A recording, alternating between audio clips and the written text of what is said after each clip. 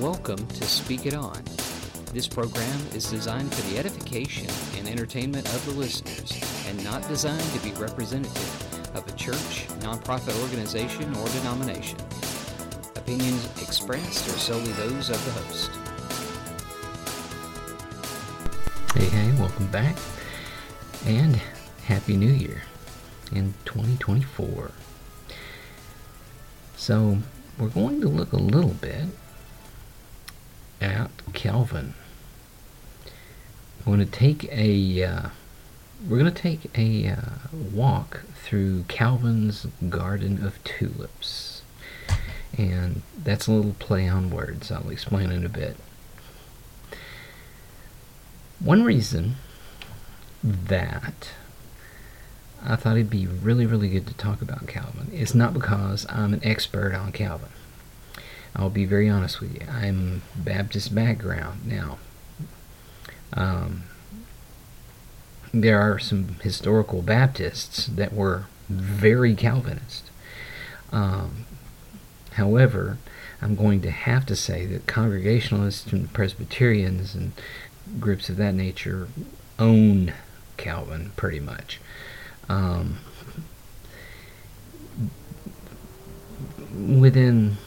Within some confines, and I'll explain that as well.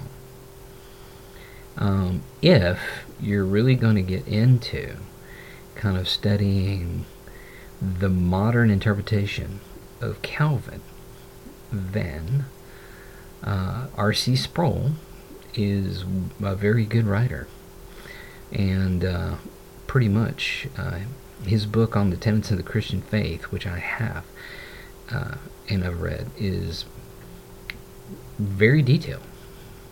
Now, here's why I think it's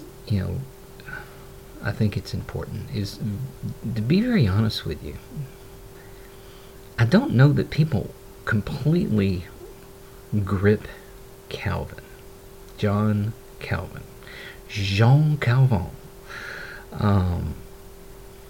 So who is this guy? Who is this guy anyway? Well, of the big name reformers, okay, in the Reformation, if you're a believer, then hopefully you've heard the word Reformation, because basically in the Reformation, people looked at the Catholic Church and looked at how the faith was working, and they said, wow, this really stinks. I don't think this is biblical, and started turning back to the Bible and looking at that a lot more seriously. And there were many reformers, okay? And then the Reformation depends on what you're talking about. Is it the Italian, or is it are you looking at the English? So Reformation hits in various places, various times, but all of them were saying this: the current system of Catholicism, or belief system we got going right now, really stinks, and we don't like it, and we don't agree with it. And you know what? We're reading in the Bible, and I don't see where they're getting this stuff. And so they're seeing a huge disparity between, a difference between what the Bible says and what was going on. And there's like volumes and volumes and volumes of books written on that. And by the way, there's volumes and volumes and volumes of books written on Calvin. That's why I'm not going to say, I'm an expert in Calvin, because that's not going to happen. And to be honest with you, I'm not sure there are any.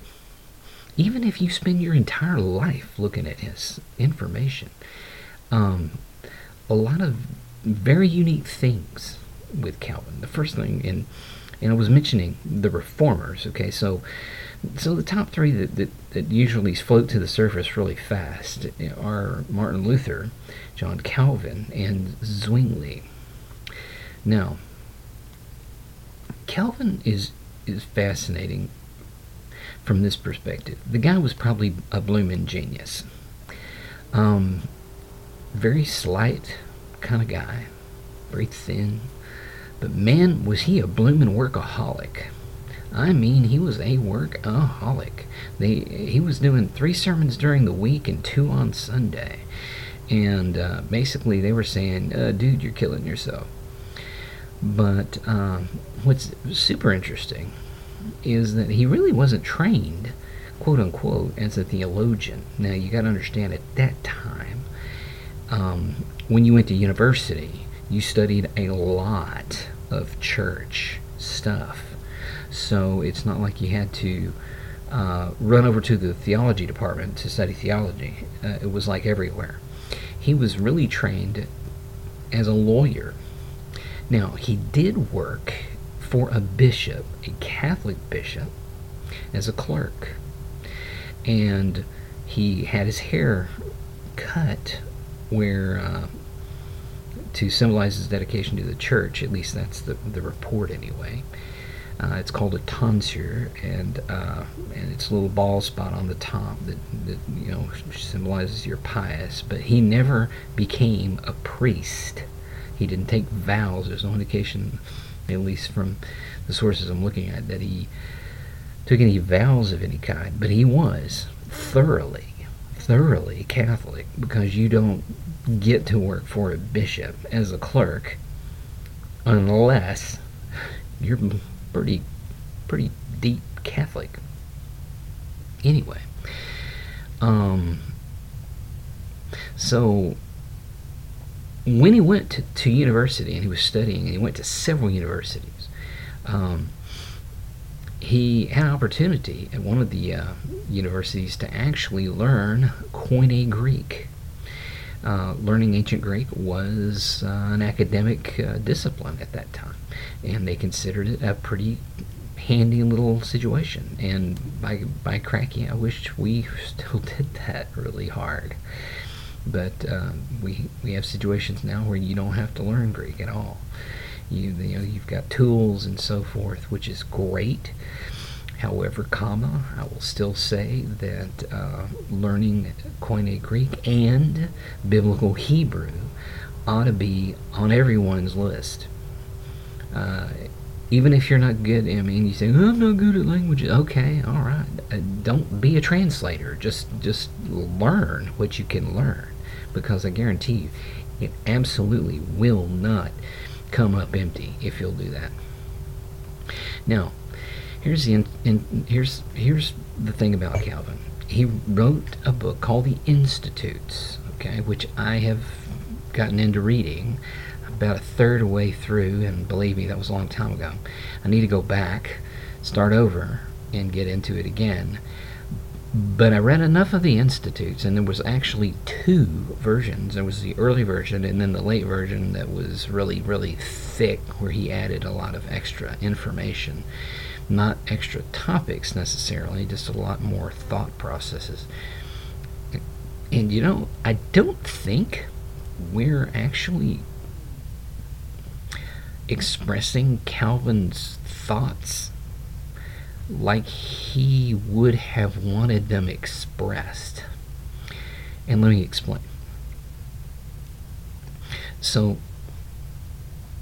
in the beginning, when I said, hey, let's take a walk through Calvin's garden, his tulip garden, is kind of a play on words, because tulip is actually an acronym. And you could actually use it as an acrostic, because there are 5 tenets of Calvinism that we look at, okay, today. By the way, I don't know that any of these are specifically, this isn't something that Calvin thought up. This acronym was thought up to kind of surmise some things, okay? But it's TULIP, and basically they are, the T stands for total depravity, which basically is that man is scum of the earth, and there's absolutely no way, under any circumstance, he can ever stop being scum of the earth. End of story. He wouldn't want to. Man in general, and that's men and women in general, wouldn't want to, wouldn't think about it, wouldn't consider it at any point, because they're utterly, totally depraved. Now, that being the case, they're deceitful and wicked and just bound to basically hell fodder. They're on a slide straight to hell. Okay. Now, there's unconditional election is the you. And basically that means that God elects a person based on nothing that the person's done. And when a person is chosen, it's based on what God wants. End of story. There's no way you can earn his election, but he chooses you. Okay? Now, by the thought process, obviously, if someone is chosen, there are those who are not chosen. And so there's that. It's kind of like a dodgeball. You have everybody line up, and then you go by and you pick them, and then the captain of the team and the second team goes out and picks the people they want, and then there's people who are left. And the people who are left were not chosen. Well, all of those go to hell, pretty much. Not in dodgeball, obviously. You may think you're in hell if you get hit hard enough, but I'm just saying. The next one, the L, stands for limited atonement, and essentially that is that, yes, Jesus died for our sins, but only for the sins of the people who are elected. Everyone else, no. He just died for the sins of the people who God handpicked, selected. Then, the next one, the I, stands for irresistible grace. Irresistible grace basically means this. There is absolutely no way, if you're elected, if God chose you, that you can say no. It's a done deal. And you were elected, by the way, before you were even born, before you even did anything wrong. You cannot resist it because it is sovereign power basically saying, you're mine, so you don't get to choose, so to speak. Okay? And then the last one, the P, stands for perseverance of the saints, which basically means that if you're elected, since Jesus died for you, you're locked and loaded. You're sealed forever. There's no way, under any circumstance, you can lose God's salvation. It ain't going to happen. That's the thought process. Now, again, this all has to do with election. Okay? Now, why do I even mention all this fun stuff? It's not, and there's probably some people thinking right now, oh no, he's going to go off into this. It's not to analyze this,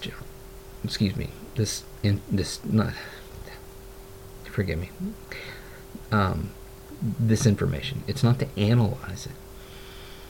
Again, this is theology. This is men extrapolating from the scripture what they believe God's thinking. In fact, this is people extrapolating from Calvin what they think he thought of the scripture, based on the Institutes, I guess, and other works. But here's the thing.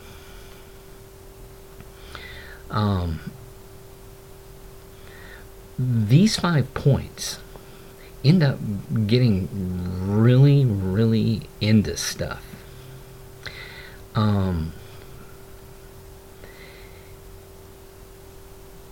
And they get up in people's business. Now, why do I say that? Well, because Calvinism is a Reformation thought. So if you're a Protestant, these thoughts are probably spread in you somewhere and were taught you somehow, some way. Baptists do that. Now, here's the kicker. All right. Baptists, Southern Baptists specifically, several years ago, actually had a meeting to determine how Calvinist they were. Now, how they determine that? They determine that by these points, these 5 points. And I'll just tell you straight up, Charles Spurgeon, who was a very huge, literally huge, he was a big guy, but in London, Metropolitan Tabernacle, was a 5-point Calvinist. He believed all that. And he preached his little heart out. I grew up under a pastor who said he's 3.5-point Calvinist. 3.5 point. And when he's saying, oh, I'm 3.5-point Calvinist, what he's talking about is tulip. Is this TULIP? All of these points that I just mentioned. That's what he's talking about. Now, so the Southern Baptists had a meeting, and and I don't remember what the outcome of that was, but they were basically trying to decide how Calvinist are they, because Presbyterians are pretty much on board with the whole 5 points. I'm sure there are exceptions, so I don't want to broad brush, but the issue is there are several denominations that get very defensive about Calvin. Why does it matter? Let me just make a few observations. The first observation is, I really, really, really don't think this extrapolation does justice to Calvin, because I don't know that he's actually thinking in these terms when he wrote the Institutes. I do believe that there are tenets of each one of these he's touching on, but I don't know that each one of them is taught exactly the way, if Calvin was around today, that they'd be taught exactly the way he wants them taught. I just don't feel that. Now, the other thing is that we have to realize Calvin wasn't perfect.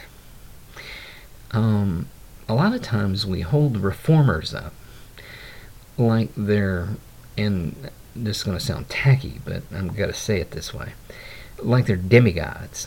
Like somehow they've gotten some, this angel came down and just rubbed them on the head, and then boom, they became these untouchable holy men. They were flawed like anyone. So they're not perfect. And because they're not perfect, you have to look at what they're teaching based on the Bible like anyone else. Unfortunately, I don't think that happens a lot with Calvin. I think people swallow Calvin whole. And I do want to say this, in all fairness.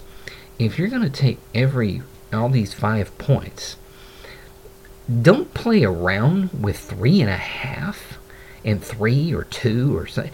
No. The way I understand this, especially the way it started in the Institutes, at least as far as the ideas that I could see forming, you have to take this as a whole package. This jazz, I'm a 2-point Calvinist. Oh no, I'm a 1-point Calvinist. Oh well, I'm a 3.5 and 3/4 Calvinist. No, you're not. You can't. Not really. If you look at Tulip, if you look at this, the total depravity, the unconditional election, the limited atonement, the irresistible grace, perseverance, if you look at that, you really have to take that as a unit. You really do. You need to do the whole blooming thing. So I admire Presbyterians from that angle. They really solidify it that way. You really do. There's none of this peeling off what you don't like. This isn't a buffet. I don't think, and I certainly don't think that that it would withstand, higher scrutiny if you started peeling jazz off of it. So this jazz, I'm 3.5, or I'm 2.5, or I'm 1.756. I don't think so. I think if you're going to take Calvinism, you need to take the whole plate. Now, that begs the question. People are saying, well, how Calvinist are you? Well, like it's taught, I'm really not. Like it's taught today. There's many things in the institutes that I think are really, really cool. They're really, really good. And I do believe in many of the things that he touches on this. But like it's presented, and since you really do need to take it as a whole, I'm going to say I'm not so huge on how it's taught today. So then somebody would say, well, okay, so you're such a smarty pants. What kind of Calvinism, what kind of Calvinism? And I'm going to say this, I haven't decided yet, because I want to finish the entire institutes, and I want to look at everything that Calvin had to say, at least in that work, and I want to go from there. Now, again, Calvin was not perfect. He had a lot of tragedy in his life too. I mean, his wife died, and she was the love of his life. They had a kiddo, and the kiddo didn't last very long and then died, and so he was a lot of tragedy. The guy was a workaholic. He was French. By the way, he was French, and he got run out of France because of his Reformed thought processes. And he was brilliant. I mean, he really was. But he also had issues. He saw, according to report, 2 Catholics burned at the stake, and he was totally cool with that. Which I'm fairly certain Jesus wouldn't sign off on. So the thing is, I want to look at the Institutes, and I want to read it, and I want to take Calvin from Calvin, and then I'll decide at that juncture how much of what I'm reading I really see going off into his thought processes. Also, one thing I'm going to have to filter a little bit is that anyone who was in the Catholic Church at that point in time, in the Middle Ages, anywhere around the Middle Ages, even after the Middle Ages, inherited a massive dislike for anything Jewish, period. Now, that's not actually, I'm not saying they hated Hebrew, I'm just saying that they really weren't into, learning a whole lot about Jewish culture. And that amazes me in some ways. I mean, today anyway, how Protestants want to talk about Judaism when they don't even know it. They've never studied it. They've never read anything having to do with Judaism. They don't have Everman's Talmud. They don't have the Talmud. They don't look at the Talmud. They think the Talmud is, really great for starting fires, and it just doesn't. How can you look at an entirely Jewish document and not at least get into that somewhat? And I'm not saying convert to Judaism. That's not what I'm saying. I'm saying getting into the culture. But the Reformers were wholly, at some points, not interested in that jazz. And part of it had to do with the fact that that was just the general environment. was very, very anti-Semitic at that time. So anyway, so let me just say this. Whether you're Baptist, Presbyterian, Congregational, whatever your flavor, when you're looking at Calvin, try to see him for who he is. Try to see him as a human, as a brilliant person, but try to look at what he's looking at, and try to take Calvin from Calvin. Read his stuff. Don't lean forever on fifth generation extrapolations of what Calvin said. Look at what he said and see what you think. But anyway, with that in mind, I want to encourage you to keep on keeping on. Thank you for listening to this edition of Speak It On. And as always, don't be afraid to speak the word in boldness and truth. And may God bless all of your efforts.